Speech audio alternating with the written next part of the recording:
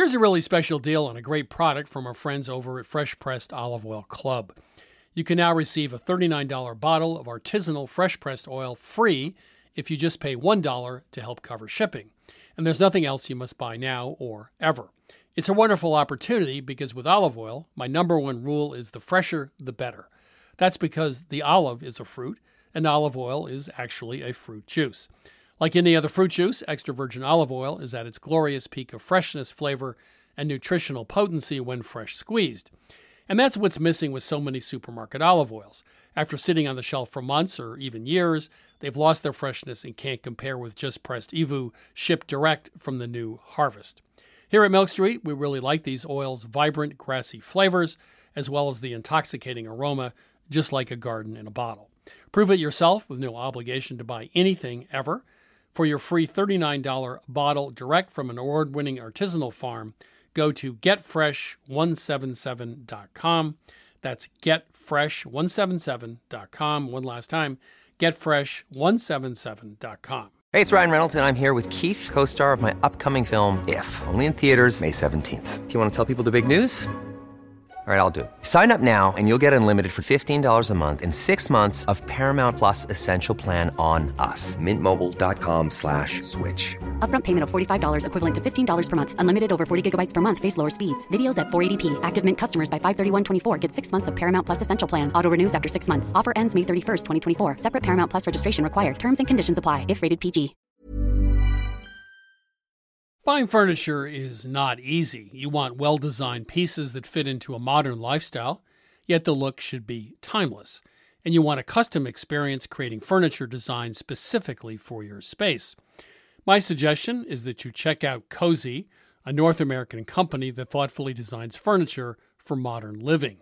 Their high-quality products are delivered quickly and are easy to assemble. Cozy also offers a great range of coffee tables, washable rugs, wall shelving, and credenzas. Their outdoor collection features high-quality modular sofas and sectionals made for outdoor living. You can visit their store in Toronto. Cozy now has expanded from an online market to their first in-person space, or go directly to their website at cozy.com. That's COZEY.com. Transform your living space today with Cozy. Visit cozy.com to start customizing your furniture today. You know, I grew up with Vermont farmers who made do with tools they had on hand. A hammer, pliers, and baling twine, of course, for most jobs. When I became a cook, however, I found that having just the right knife or maybe the perfect carbon steel skillet made all the difference. And the right tool also added pleasure to my cooking. I truly enjoyed my time prepping as well as cooking food. And that also goes for a car. The all-new Lexus GX has an exceptional capability that will have you seeing possibilities you never knew existed. Its advanced technology and luxurious interior mean that wherever you go, you'll never go without.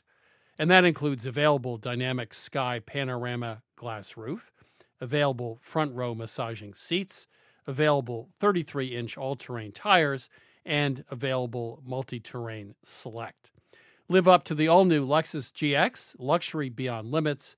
Experience amazing at your Lexus dealer.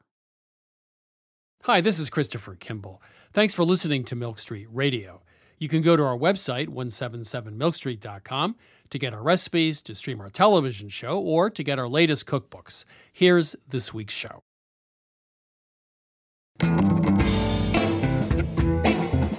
This is Milk Street Radio from PRX. I'm your host, Christopher Kimball. Author Meredith Erickson has traveled across the entire Alpine range, everything over 3,000 feet, visiting many towns and huts accessible only by skis. Today she describes the food of the mountains, from Tafelspitz to dumplings, and how anyone can step back in time, even in the middle of Europe. Being isolated can, in moments, and this is why a lot of people go there, can be a luxury.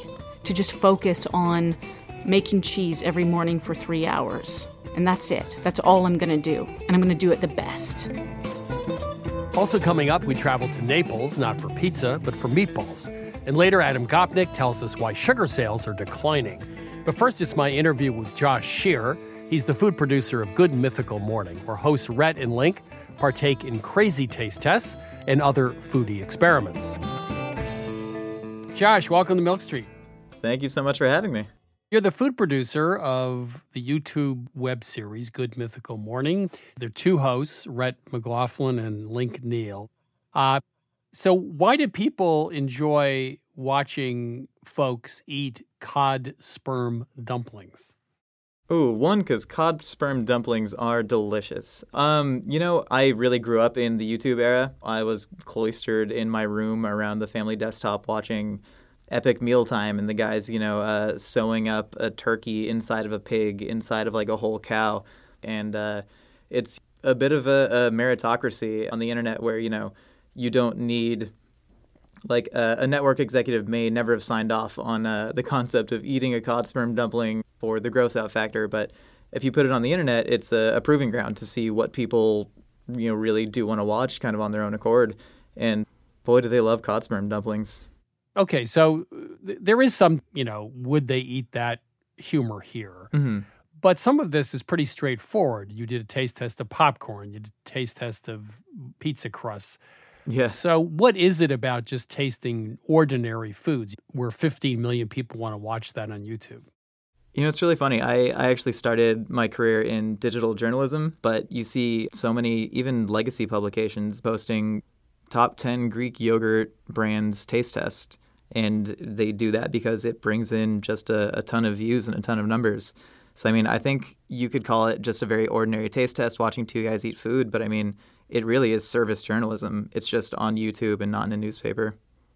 Yeah, but you guys are in the entertainment business, and having a list in USA Today or online at Eater is one thing. But this is about watching your two hosts do the taste test, right? So what do you think is sort of the driving entertainment formula for when your two hosts are sitting there tasting popcorn? Yeah, for me, it all starts with playing on people's curiosity, I think people have this sort of wish fulfillment. Like, I know myself, I would love to sit down with all 74 Taco Bell menu items and just taste them one by one and decide which is the best. And I think a lot of people have this kind of wish fulfillment fantasy, and if they can see someone do something that they've maybe always wanted to do themselves, they'll watch it. And then, too, there's such a skill in, it's the skill of being a food critic, not to, exalt Rhett and Link on the level of like a Jonathan Gold or a Pete Wells, but, being able to describe things that are in your mouth, like being able to describe the physical sensations that are happening to you, it's a real skill. They're just, they're good at what they do. One of the other segments I saw was turning foods like Twinkies into milk. Could you just explain how that worked? I kind of like that segment. Yeah, so that was one of the Will It segments. A lot of this goes deep into Cartesian metaphysics and food semantics, right? So when you say will it milk, we were going more with the definition of nut milk, which there is a lot of current legislation on whether that can or can't be called milk, but we ran with it regardless. And so, in that we took Twinkies and we just blended them with water and just soaked them in a nut milk bag for a couple days and then wrung it out. And, it was truly, truly delicious. It's like, Milk Bar created an empire based off of cereal milk flavored treats. Why not, Twinkie milk? The Cheetos milk did not look as delicious.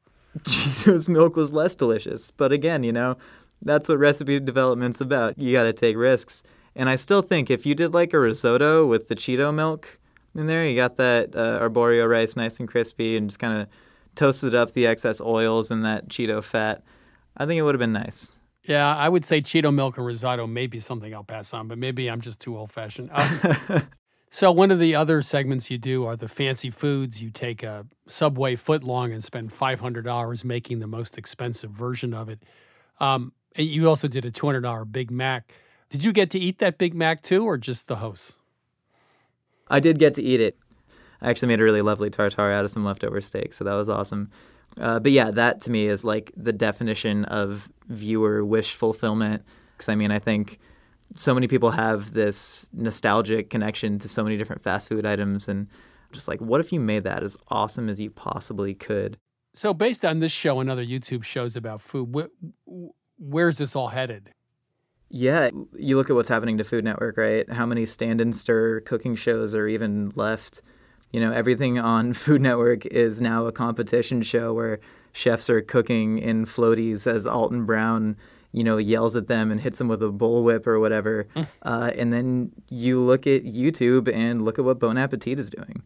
Bon Appetit, the single biggest legacy print glossy food mag, is now like 5 million subscribers deep on YouTube and putting out the most educational cooking content on any platform. Honestly, I think we're just getting into an era where you're going to see more diverse voices, more just educational food content that people want to see. And it's kind of funny because it's now like less extreme stuff than what is on network TV. Josh, thank you very much for being on Milk Street. Yeah, thanks for having me. Take care. That was Josh Scheer. He's the food producer of the YouTube series Good Mythical Morning. Right now, my co-host, Sarah Moulton, and I will answer a few of your cooking questions. Sarah is, of course, the author of Home Cooking 101, also star of Sarah's Weeknight Meals on public television. So before we take calls, here's my question. You are a very particular, precise person, right? I mean, you like things to be exact in the kitchen. Do you ever go in the kitchen and just like throw caution to the wind and do crazy stuff? I do it all the time with leftovers. Leftovers speak to me. Give me a crazy thing. Oh, geez. Oh, that's hard. Well, I made some ratatouille the other day. Well, I'll tell you why. I'm doing a big dinner for my women's culinary group, and I want to do traditional French food. And I know it's not the season for ratatouille, but I remember this recipe my mom used to make. At any rate, I made some, and it reminded me all over again how silky and wonderful eggplant gets when it cooks down. And I had this vat of ratatouille in the fridge, and I made a soup with some other leftover kale and vegetables and all sorts of things. And it was thin, and I didn't want to bother pureeing some of it, which is what I usually do. So I just threw in a couple spoonfuls of the ratatouille, and boom, it was fantastic. That's me being wild and crazy. I asked you to tell me about something you did that was wild and crazy. You had 2 tablespoons or 2 spoonfuls of ratatouille. 2 kitchen spoons. Spoons into your soup. Okay, well. Yeah, no, ratatouille is a thickener. Folks, most people don't have it kicking around. Now we know how crazy Sarah Moulton gets in the kitchen. Okay. Time for a call, I think. Welcome to Milk Street. Who's calling?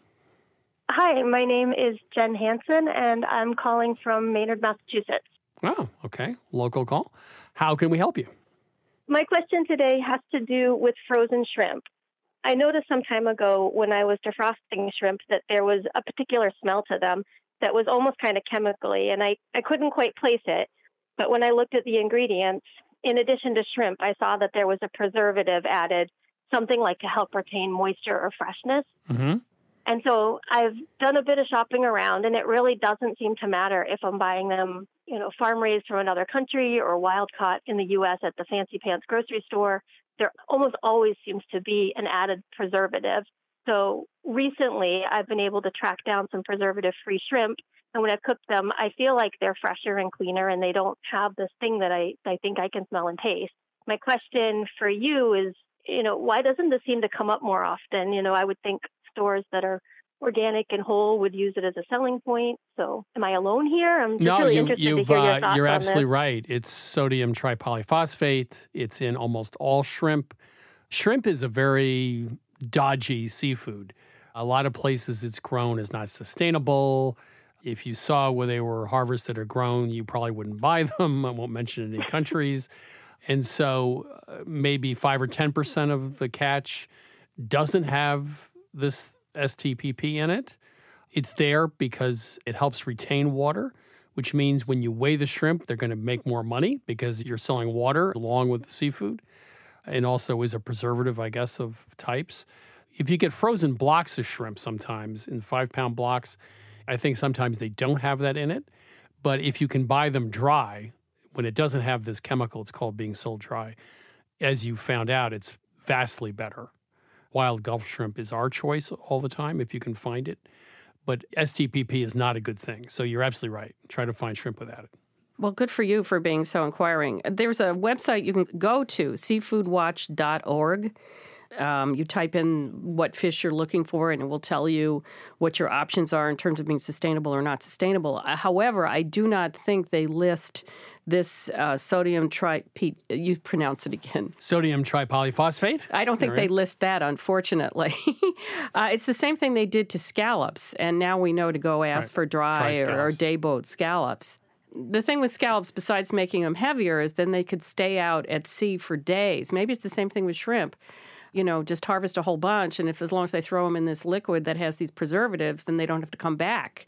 That's what happened with scallops, because scallops are very perishable, and they didn't want to have to come back every time. Also, the dry scallops, when you saute them, you get a better saute. Yeah, they'll sear. Because with this chemical, liquid starts to come out of the shrimp or the scallop when you cook them, so you'll get a much better sear on them, as Sarah said. Right. So I'd say two things. Do what you did, a sleuthing campaign, and look for shrimp with that additive A.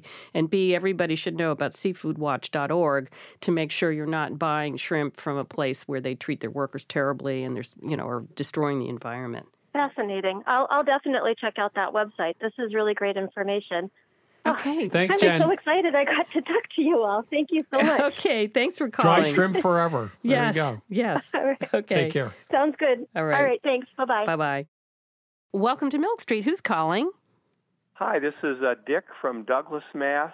How can we help you today? Well, every winter I make beef broth from scratch, and I get marrow bones from a local butcher. I roast them, and then I roast vegetables, put them in a big stock pot, about 14 quarts, cook it all day, and then at the end of the day we stick it outside, and then in the morning we skim the fat off, and there's our beef broth. But it's inconsistent from year to year. Some years it's nice and viscous and gelatinous, and other years it's thin, and I think I'm doing the same recipe each time. So how do I get that viscous beef broth every time? Where there's an awful lot of gelatin, because gelatin is what makes it nice and viscous, is like knuckles. Maybe you want to throw in some shank cross-cut. Another thought is to mix in some veal bones. Let me ask another question. Do you love this stock? Is this fabulous stock by the time you're done? Oh, it is. It's really great. Is this a sub-simmer all for 8 hours, or you actually get this up to a boil? Once everything is roasted, we put it in the big stock pot, fill it with water, bring it to a boil, and then just keep it on a steady simmer all day. Okay, well, that sounds That's right. good, because if you boil it, that could affect the gelatinous nature of it. The last question is, how much water? Is there a ton of water over and above what's in the pot, or just 2 or 3 inches of water over the bones? It's a 14-quart stock pot, so if the bones and the vegetables maybe fill up a third of it, we just fill the whole thing with water up to the... Bingo. Okay, I think you have too much water. Chris is absolutely right. Oh. When I make stock, I keep the liquid 2 fingers above the top of the bones, just 2 fingers. That water does reduce, so I add more water to keep it always at 2 fingers. So focus less on the bones themselves and on the amount of water. Right, although I don't think it'd be a bad idea to get a few veal bones in there or some, a few chicken feet if you ever had them. I mean, can I just make my usual snide comment about stock, which is if you start with meat, which I know is more expensive, and this is a very frugal concept, which is brilliant. But if you start with some meat, you'll have more flavor. Yeah, you could throw some meat in, too. Yeah, I mean, meat has more flavor than bones. So if you have some meat in there, that's not a bad thing. So yeah, chicken wings. Chicken wings would be okay. Because there's gelatin in the skin, too. And that's then you got the meat bones and skin going for you with some chicken wings. And they brown up beautifully. So that would be nice. But just 2 inches over, it's like making rice. Just a little bit more water than rice, same thing. And that'll solve your problem for thickness. Yay! That was easy. Well, thank you so much, you guys. Okay. I appreciate it. Okay. That gives me some tips, and appreciate the show a lot. And good for you for making your own stock. Yes, Dick. Yeah. Thank you. Take care. Bye-bye. Okay, thanks so much. Take care. Bye-bye. This is Milk Street Radio. Sarah and I are ready to help solve your culinary problems. Just give us a ring at 855-426-9843. One more time and slowly. 855-426-9843. Or email us at questions@milkstreetradio.com. Welcome to Milk Street. Who's calling? Amy Main, Hi, Amy. Where are you calling from? Memphis. How can we help you today? Well, I have not ever been able to successfully make banana bread. What happens?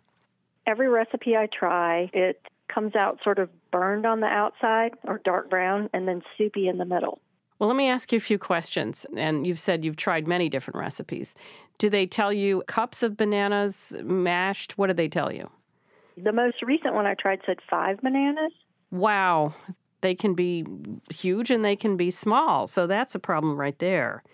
I would go with a recipe that has cups of mashed banana or that goes with the weight of the bananas. What kind of pan are you cooking it in? Well, I have like a glass pan, and then I also have the nonstick, which I don't really care for the nonstick. I usually go with the glass pans, but it doesn't seem to matter which one I try. The thing about the glass is it heats up and then it holds the heat. It can overcook the outside. Regardless of the pan, you're going to need to lower the temperature and cook it longer because when it sets on the outside, as you said it has and gotten burnt, then the heat doesn't get through to the inside. Okay. So if you are using glass, I would reduce the oven temperature by 25 degrees or so and cook it longer. Okay. I completely disagree. Just to be difficult. Go ahead. Do you ever have trouble with your oven cooking anything else, like cakes or brownies, or is this the only recipe where it's overcooked on the outside, undercooked on the inside? This is the only one. I have a 5-star range, and I have a gas side and a convection side. Recently, I tried the convection side, and I thought I had it, and then I look at it, and it's just like soup in the middle. I mean, it's always the same. Are the pans you're using, the Pyrex pan, a pan you use for other quick breads? No. I said glass, but it's the Emile Henry, those pans. Oh, yeah. I would get a baking pan that is light colored, not dark colored. Aluminum. And I agree with Sarah. You'd want to turn the oven down at least 25 degrees, maybe more. You have a separate thermometer you can stick in the oven? I do. And I says, can do that. Yeah, I just checked that too. Yeah, I think we're actually, even though I defiantly said I disagree, I think Sarah and I actually pretty much agree on this. Yeah. But use a different pan. It might just be the Emile Henry pans. Okay. I'll try that. Okay. Great. Thank you. All right. And Amy, let us know how it goes. Okay. Okay. Yeah, we always like a follow-up. Oh, the one last thing you could do is use Emile Henry, but just reduce the oven like 50 degrees. Really reduce it 40, 50 degrees and give that a shot. And cook it longer. That might solve your problem right there. I think even 25 would work. All right. Thank you for calling. All right. Okay. Yes. All right. Thank you. Take care. Okay. Bye-bye. You're listening to Milk Street Radio. Up next, we hear from Meredith Erickson about her journey through the Alps. That's coming up after the break.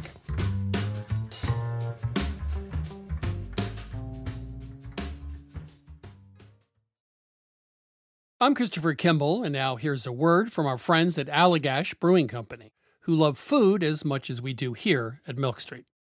Hi, this is Jason Perkins. I'm the brewmaster at Allagash, and I've been making Allagash White in Portland, Maine since 1999.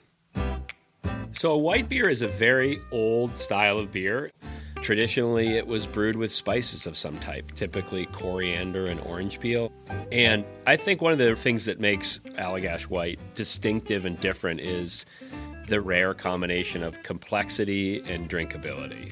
And it's sometimes remarkable to stop and realize that I never get tired of it. You know, I'll open a can or I'll pour a glass and the first sip and I'm like, man, this beer is good. There are a lot of different ways that folks can enjoy an Allagash White, and here are some of the examples of what folks here at the brewery like to do. My favorite thing to pair with an Allagash White is simple, beautiful seared scallops over a bed of fresh greens with blood orange and shaved fennel. My favorite would probably have to be like an Italian or a hoagie, capicola, pickled vegetables, crusty bread. It's got that nice lemony, zesty character that just gets you ready for the next bite.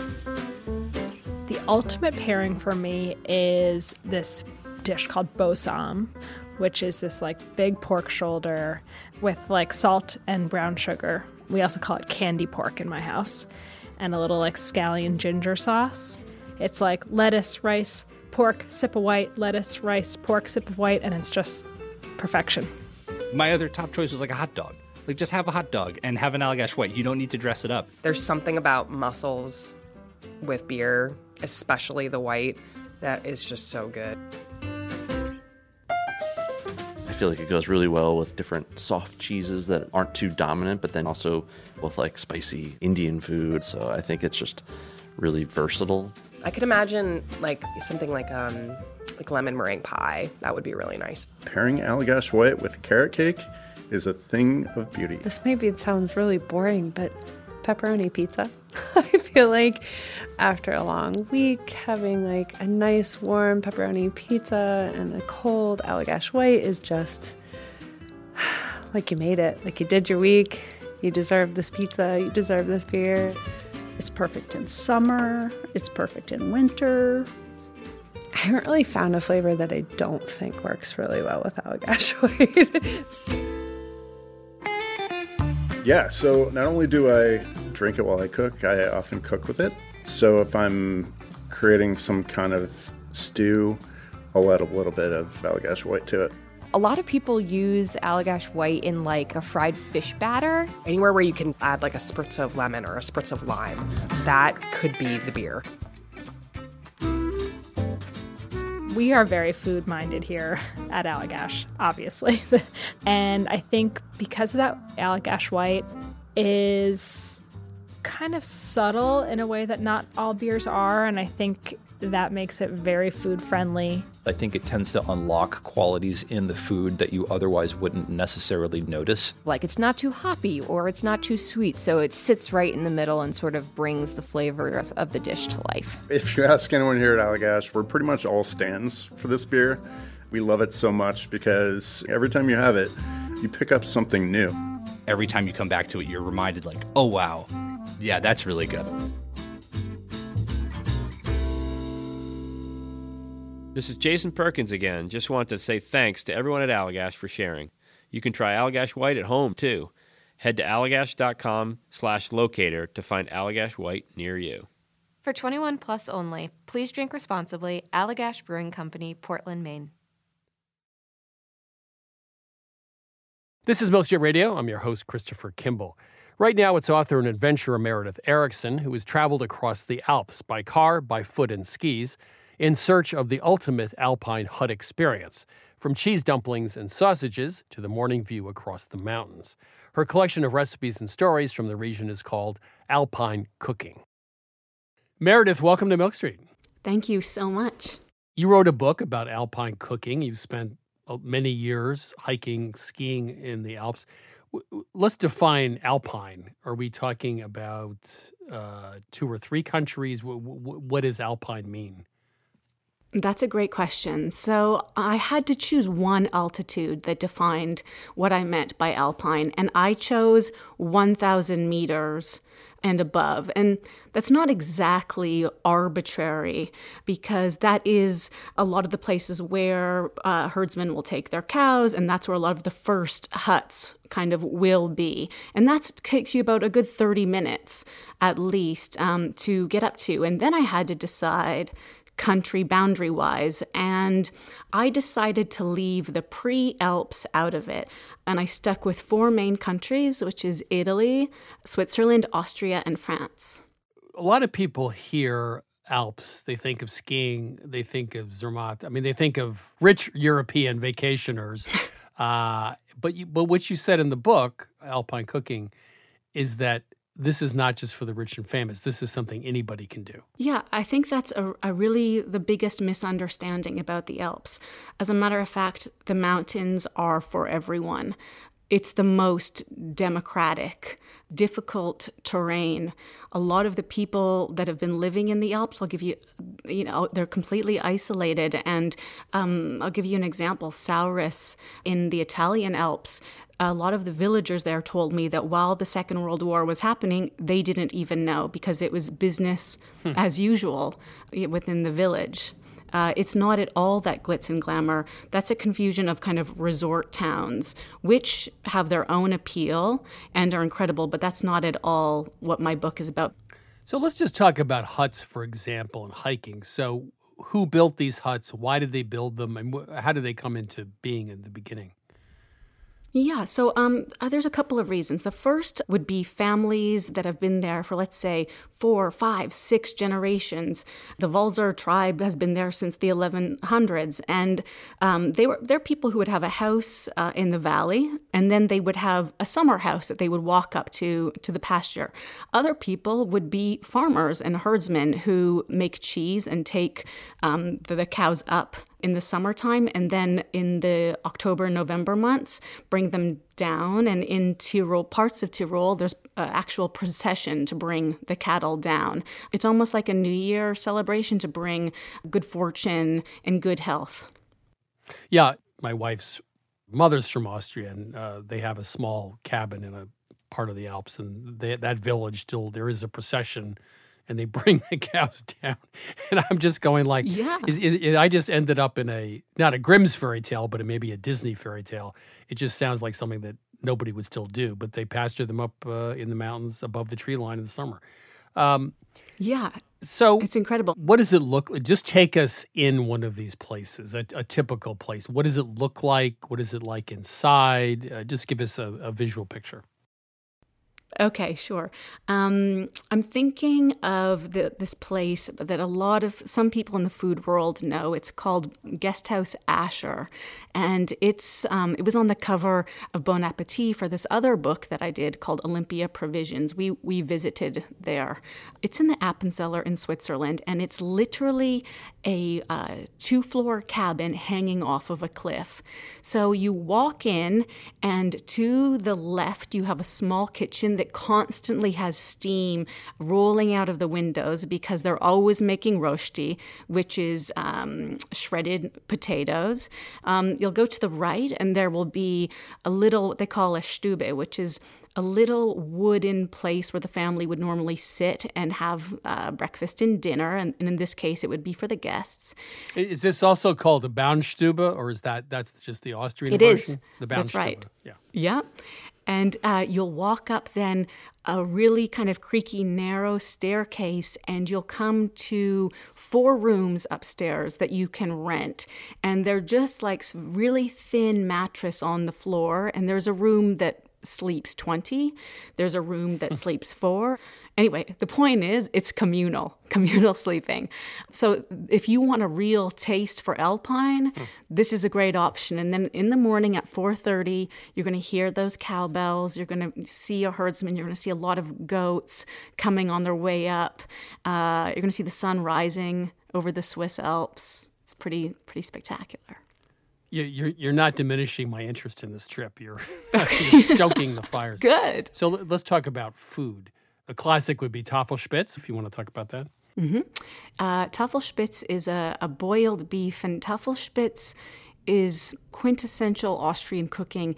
And what I love about it is it takes one of the cheaper cuts of beef, boils it, and then it's all about the serving that kind of makes it quite imperial. So it will be the beef in a stock, and then on the side there will be creamed spinach or potatoes. And I've had it in Salzburg, and I've had it in huts, and it's very rustic, Moorish, and elegant, which are three words I would use to describe kind of Austrian cooking in general. And some horseradish, please. And definitely some horseradish, yeah, which goes with all of the countries because it is a root vegetable and accessible. Some of these things I'd never heard of. A bombardino. You want to talk about that? Yeah. That was pretty cool. Yeah, bombardino, you can get bombardino 2 ways. You can get bombardino, fortunately or unfortunately, they actually make it pre-made in almost all of the huts. But it's egg yolk and usually whipped cream on top and a bit of nutmeg. In Italy, it's also served with brandy, and it's basically done kind of how the British do 11Cs. A bombardino happens around 10 or 11 a.m. when you kind of need that warm pick-me-up with a bit of booze. So it's like Sabaglione or something like that, right? Exactly. It tastes exactly like Sabaglione. Dumplings are very popular in Austria and Eastern Europe and a lot of places. And you have some recipes in the book. I assume a lot of places serve them. And When you talk about dumplings in the Alps, they're very different than dumplings here, right? Yeah. So one of my favorites, in the Dolomites near the town of Val Gardena, there's a place on this great ski run called Secchetta, and it's called Sophie Hut. And Sophie is just such a badass lady. She's 85 now. She takes a caterpillar, like i.e. the one in The Shining, for example, to get her hair done every Wednesdays. And she and her husband started this hut and had 2 children there. And her specialty is speck dumplings, so pork dumplings. A lot of places will do just meat dumplings, cheese dumplings. Around the corner in Brunica, when I say corner, I mean like 45 minutes away, a completely different mountain. They'll do a gray cheese dumpling that's taken from the cheese that they make in their local huts. You have to remember, at these mountains, like, a lot of people would be stuck at altitude for 2-3 weeks and snowed in. So you're really taking whatever you have in your kitchen to last you. So meats, flour, eggs were a huge specialty if you could get them. So talk to me about, you spent years and years off and on touring. Did you get stuck? Did you end up going down the wrong path on the ski slope? You must have gotten lost a couple times. What happened to you? I made so many mistakes. And I say in the introduction, part of my inspiration to write this book is so that people wouldn't make the same mistakes that I did. Of the many mistakes I made, I would say that when I was in Cortina for my first time, I heard about this place that you have to go to. It's called El Brite, and it's a farmhouse that's about 20 minutes north of Cortina. And it was dark and it was snowing. It was 7:00. I said, who cares? That's fine. I had the car and I kind of asked the receptionist, El Brite, it's up in the mountains. She just waved, yes, just keep going. So, of course, as I'm going up, it turns into ice. The road turns into straight ice. And I see a small sign and I turn up and it's a vertical. And the car I had, which was from Venice, didn't even have snow chains. Huge mistake. Started sliding back, and it slid back kind of until the trees, and I hit very lightly. I hit a tree, and then I was like pretty scared because I didn't know where I was at this point. And a guy came, a huge man, like maybe it just seemed at the time because I was scared, but it seemed like he was 6'5", got out of a tractor, had pig manure like all over his coveralls and just like plopped me in his tractor. And that was the father of Ricky, who's the chef at El Brite. And I walked in, and it was just a magical moment because the dining room was full. I sat down to 4 courses.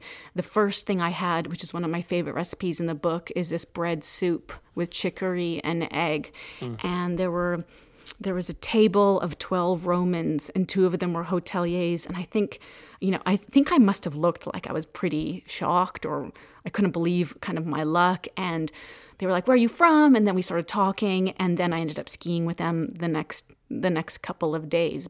The book, it seems to me, which I love, is not just about the food or the huts or travel, but you're going and finding places in Europe that I wouldn't say haven't changed, but are pretty much off the beaten path with their own cultures, et cetera. Did you learn something about, how these people live that influences your own life, or something that was a little surprising to you in terms of the people you met? I think so. I come from my parents live in a pretty small town in Ontario in Canada, and I've always kind of felt that small town people are the best people. This is real salt of the earth, in the mountains, and it takes incredible a flexibility with the weather. It takes incredible determination to keep going. And I think being around that was really inspiring. The kind of being isolated can in moments, and this is why a lot of people go there, can be a luxury to just focus on making cheese every morning for 3 hours. And that's it. That's all I'm going to do. And I'm going to do it the best. There's a quote from your book I really liked. Alpine cooking is a showcase for ingenuity and grit in the face of remote living. Mm-hmm. You want to just talk about that for a second? Sure. So I think, when we were talking about the families and kind of my takeaway and what I love is if you are snowed in for 2 weeks straight, it's time to get creative with the 6 or 7 ingredients you have. If you have an opportunity to only make money 3 months of the year, it's time to get creative in what it is that you're selling. And I felt that in families and entrepreneurial spirit.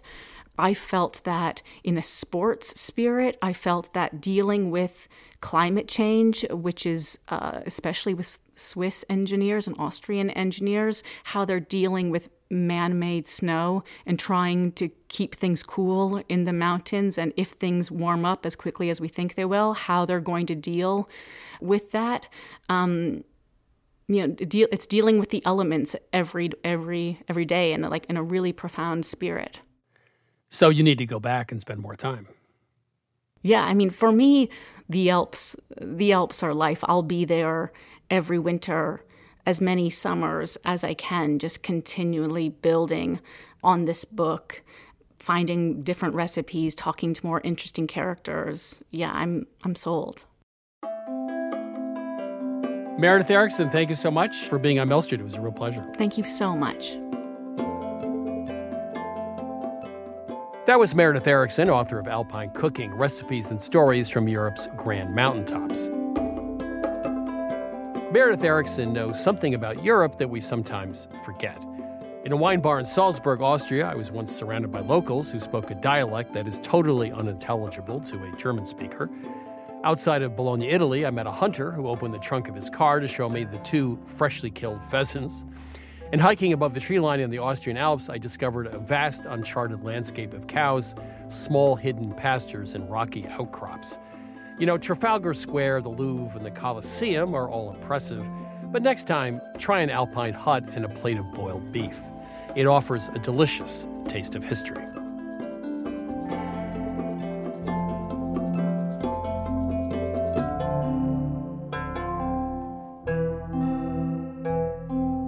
It's time to head into the kitchen at Milk Street to chat with J.M. Hirsch about this week's recipe, Neapolitan meatballs with ragu. J.M., how are you? I'm doing great. So most people go to Naples for the pizza. Of course. I mean, most normal people. No, I'm not normal. No. You went for meatballs. Meatballs. I didn't even know that Naples was famous for meatballs. So what are Neapolitan meatballs? Well, for one, they're massive. And they come to you on a plate, 1 or 2 of them, in this beautiful, sweet, glowing red pool of ragu. And you take your fork and you cleave into them, and they just split most wonderfully because they are so tender. And then you taste them, and they are so rich and so meaty. I had no idea that the meatball could be that good, and I had no idea why they were that good. And I had them at this restaurant, this Trattoria La Tavernetta, the family-run place, 5 sisters, their parents, their grandmothers making lasagna in the back room. Amazing little place. They agreed to show me how they make their meatballs. And at first, I was equally confused because nothing seemed out of the ordinary. It was cheese, it was eggs, parsley, bread, and beef. But as so often is, the secret is in the details. It was the amounts of these ingredients that they used. And the secret was a ton of bread. Now, usually you think that was filler. Right. It was cucina povera, right? Right. Poor cuisine. But you thought actually more breadcrumbs makes a better meatball? Well, yeah, and very likely it was cucina povera, but it just so happens that makes a delicious meatball. And I watched one of the sisters, Rosa Vitozzi, make these meatballs. And she takes huge hunks of white bread and soaks it in water and squeezes it out and then crumbles that into the ground meat and mixes it all together. And she's adding so much that you think these meatballs are going to fall apart.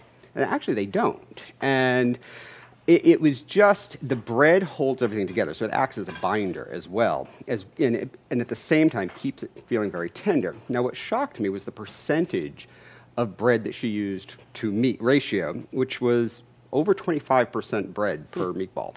And as I ate my way around Naples, as I am wont to do, I found some recipes that used as much as 40% bread per recipe. And it was just really deliciously tender, meaty meatballs. So I have a question, though. You would think they wouldn't be meaty. They'd be tender and light. Yes. Yep. But are they still meaty? They were incredibly meaty. And, and my take on it is the bread soaks up the flavor of the meat. It retains the juices of the meat and all that delicious fat. And the result was just really blew me away. So we brought the recipe back here. Are these baked or they're cooked in a skillet? We baked them before we combine them with the ragu, and they held together great both during baking and when they're simmering in the ragu. And the only real adaptation we had to do, and frankly, it's mostly because I think the sisters who make them in Naples are just so much more experienced than we are at doing this. They had no trouble gauging the amount of moisture and the amount of bread per meatball. We found a little too much variability in that, and we weren't very good at squeezing out the right amount of liquid from the bread. We also found that the variety of bread we used was too challenging. So anyway, we ended up using panko breadcrumbs, which had a consistent feel in the meatballs. Because otherwise you get too much bread or too little bread. Exactly, or too much moisture. Or too much moisture. So there we have it. We went to Naples, not for pizza. Not for pizza. You are a very strange person. but for giant meatballs, which have a lot of bread in them, which makes them tender and lovely, and also very meaty. Thank you very much. Thank you. You can get this recipe for Neapolitan meatballs with ragu at milkstreetradio.com. This is Milk Street Radio. Coming up, we chat with Adam Gopnik about the declining sales of sugar. We'll be right back.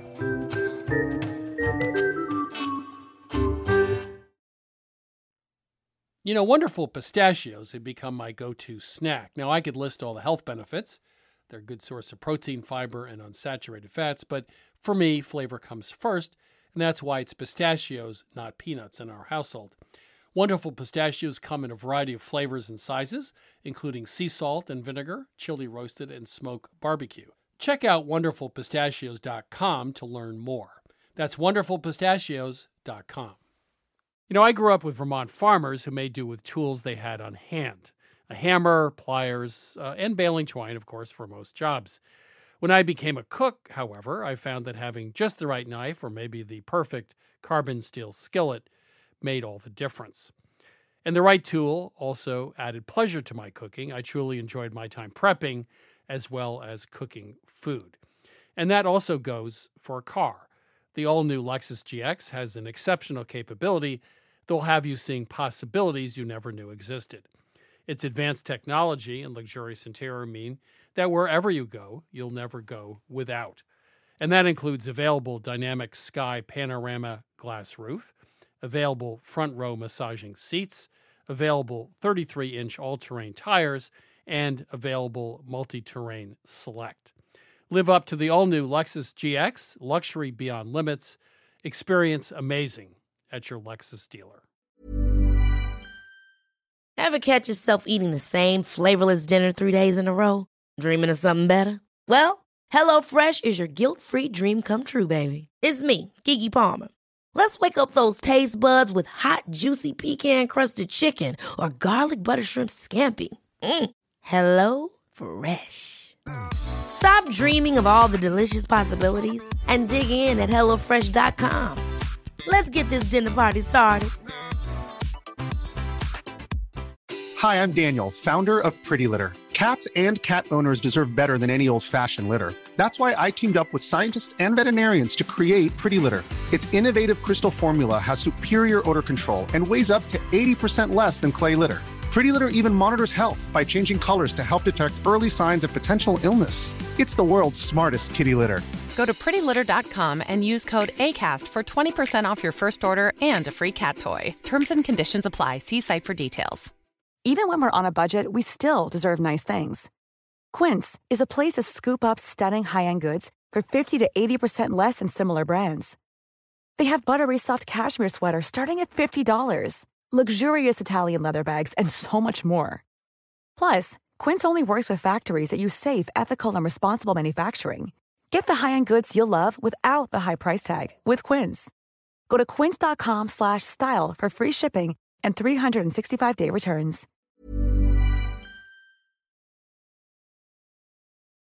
I'm Christopher Kimball, and you're listening to Milk Street Radio. Up next, time for this week's cooking tip from one of our listeners.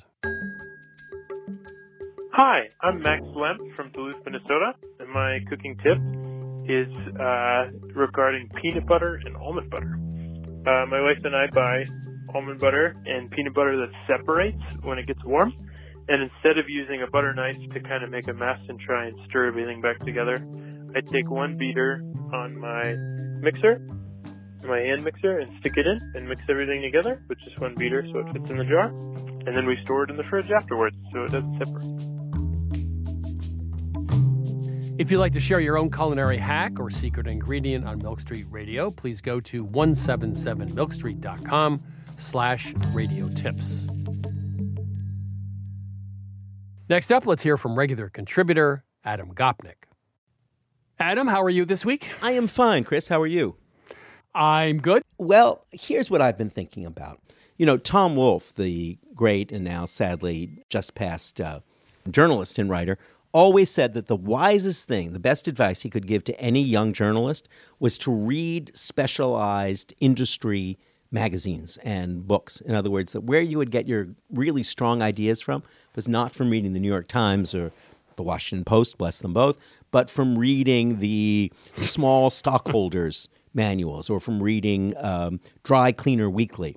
That's where you would really see where the real warp and woof of the society was at play. And I've always thought that was fabulous news. And because I'm, as you know, very interested in food, I try to read all the kind of food business weeklies. And one of the most interesting things I've discovered reading the Inside Trade magazines is that we are living in a sudden moment of an enormous decline in sugar consumption. Were you aware of that? No, I wasn't. I thought there was a lot of talk about it, but as usual, it didn't actually impact consumer habits. That's exactly what I thought, too. I thought that when it was a tiny slice of people who put fake sweeteners in their coffee or who were turned on by stevia or something like that. But no, it turns out to be a very real phenomenon. Sugar sales have gone down by something like 15% globally. Sugar prices are at an all-time low. And that's a real surprise because sugar, as you know, is traditionally, and not just in the United States, a heavily supported crop. In other words, sugar in the United States gets massive government support, but so it does in Thailand and India. But in any case, sugar is declining. Sugar sales are declining and sugar prices are declining despite the framework of government support that they get. And the reason for it seems to be twofold. One, that sugar is bad for your health. Sugar makes you put on weight, that people are turning away from sugar. And that's part of it. But the other reason, and this is a reason that you will see on every list of food trends in 2020, is that sugar substitutes, I don't mean fake sugar, I mean other kinds of sweetness, are creeping more and more into our diet. We now have 16 kinds of honey on every supermarket shelf. Coconut sugar is a commonplace now on our tables. And that's fascinating if you think about it, Chris, because one of the greatest, and I would probably argue the single greatest revolution on our tables in the past 400 or 500 years was the arrival of cane sugar and the creation, in the wake of the arrival of cane sugar, of a real dessert cuisine in Western and particularly in French-influenced and affected cooking. You know, before the real arrival of sugar and cane sugar in the 15th and 16th centuries, there wasn't really the thing we think of as dessert. Most cooking, even in France, especially in France, was a mix of sweet and salty tastes on the same plate, as it remains to this day in places like North Africa. Fruit and meat blended and mixed on the plate because those were the natural sources of sweetness that you could find. And then came the arrival of cane sugar, and for the first time you began to get what we think of as modern desserts, which even to this day, always invariably, and at least to my partial surprise each time, involve starting with a cup or two of white sugar. Have you never had that moment of surprise when you're making something, a simple thing, a crisp or a simple cake, to be reminded that you're expected to put a half a cup or a whole cup of sugar in with the fruit or mixed with the flour? Yeah, and I always cut it in half or 2/3 if it's Yes. an older recipe, because a cup of sugar in your apple pie is going to destroy the pie. Totally. But that was the base. That was the simple idea on which so much Western cooking was based. The whole idea of dessert, not just the taste of dessert, but the idea of having a dessert course. And one of the things that I've noticed in the rise of global cuisine is that most of the cuisines that it turns on, whether they're Middle Eastern or Israeli or they're Vietnamese, Thai, don't really have a separate dessert cuisine, or at least their dessert cuisine is quite rudimentary. It's rooted in one or two sugar sticks or in that universal potion or rice pudding. But the complicated, elaborate repertory of desserts that we associate with French and Italian cooking, particularly, and American, are largely absent. So if this trend continues, if the decline in sugar consumption and sugar usage continues, it will mark the great reversal, the great turning back of the tide, which has been sweetening our lives since the 16th century. Yeah, it's interesting. First of all, Northern Europe and America, which had its cuisine mostly from Northern Europe at the outset, was based on sugar, because sugar by the 1880s became very cheap, right? Mm-hmm. Before 1870, 1880, we didn't have elaborate use of sugar, and all of a sudden you'd have confectionery stores and sculptures made of sugar.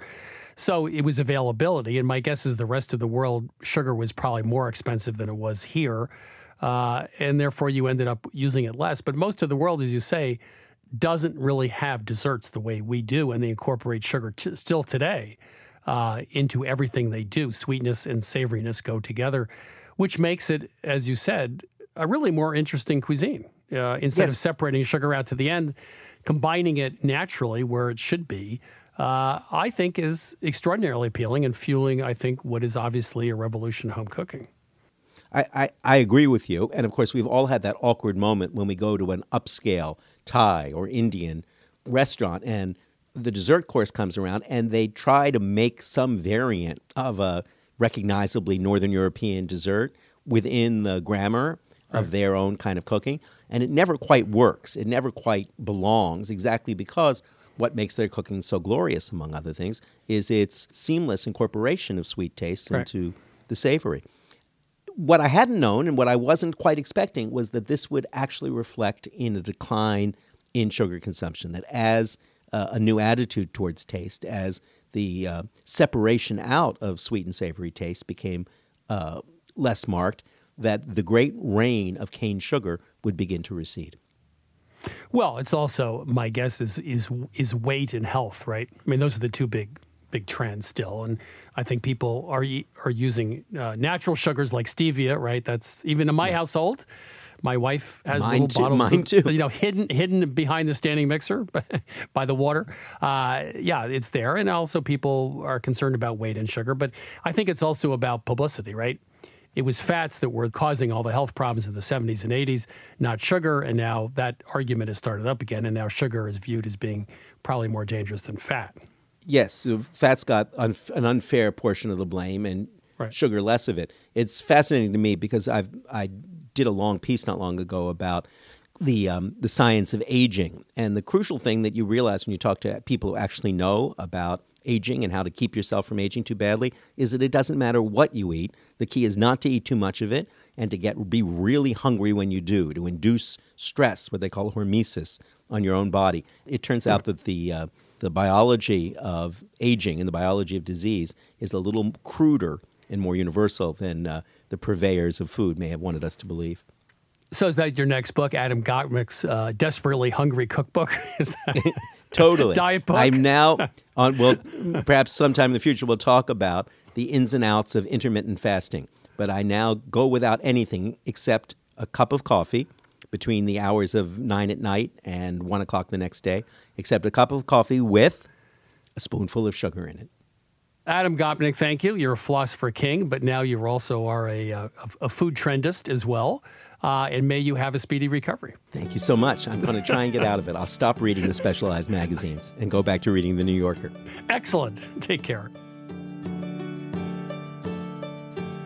That was Adam Gopnik, staff writer for The New Yorker. Adam Gopnik wonders if the sugar revolution is now at an end, but during the 1960s, sugar was, I have to say, my best friend. The jingle went, "Sugar Pops are tops, they're shot with sugar through and through." Frosted Flakes were frosted with, well, you know, sugar. And many kids' foods were nothing but sugar, including Pez, Fizzies, Crystal Rock Candy, Pixie Sticks, and of course Kool-Aid. These days, sugar has gone underground as corn syrup or grape juice concentrate. It's now perceived as poison. Remembering my childhood, I'll take my sugar straight up, thanks. You know, sometimes a spoonful of sugar does make the medicine go down, and in a most delightful way. That's it for this week's show. If you tuned in too late or want to binge listen every single episode, you can download Milk Street Radio on your favorite podcast app. To learn more about Milk Street, please go to 177milkstreet.com. There you can find our recipes, watch the new season of our public television show, or order our latest cookbook, The New Rules, Recipes That Will Change the Way You Cook. You can also find us on Facebook at Christopher Kimball's Milk Street, on Instagram and Twitter at 177Milk Street. We'll be back next week with more food stories, and thanks as usual for listening.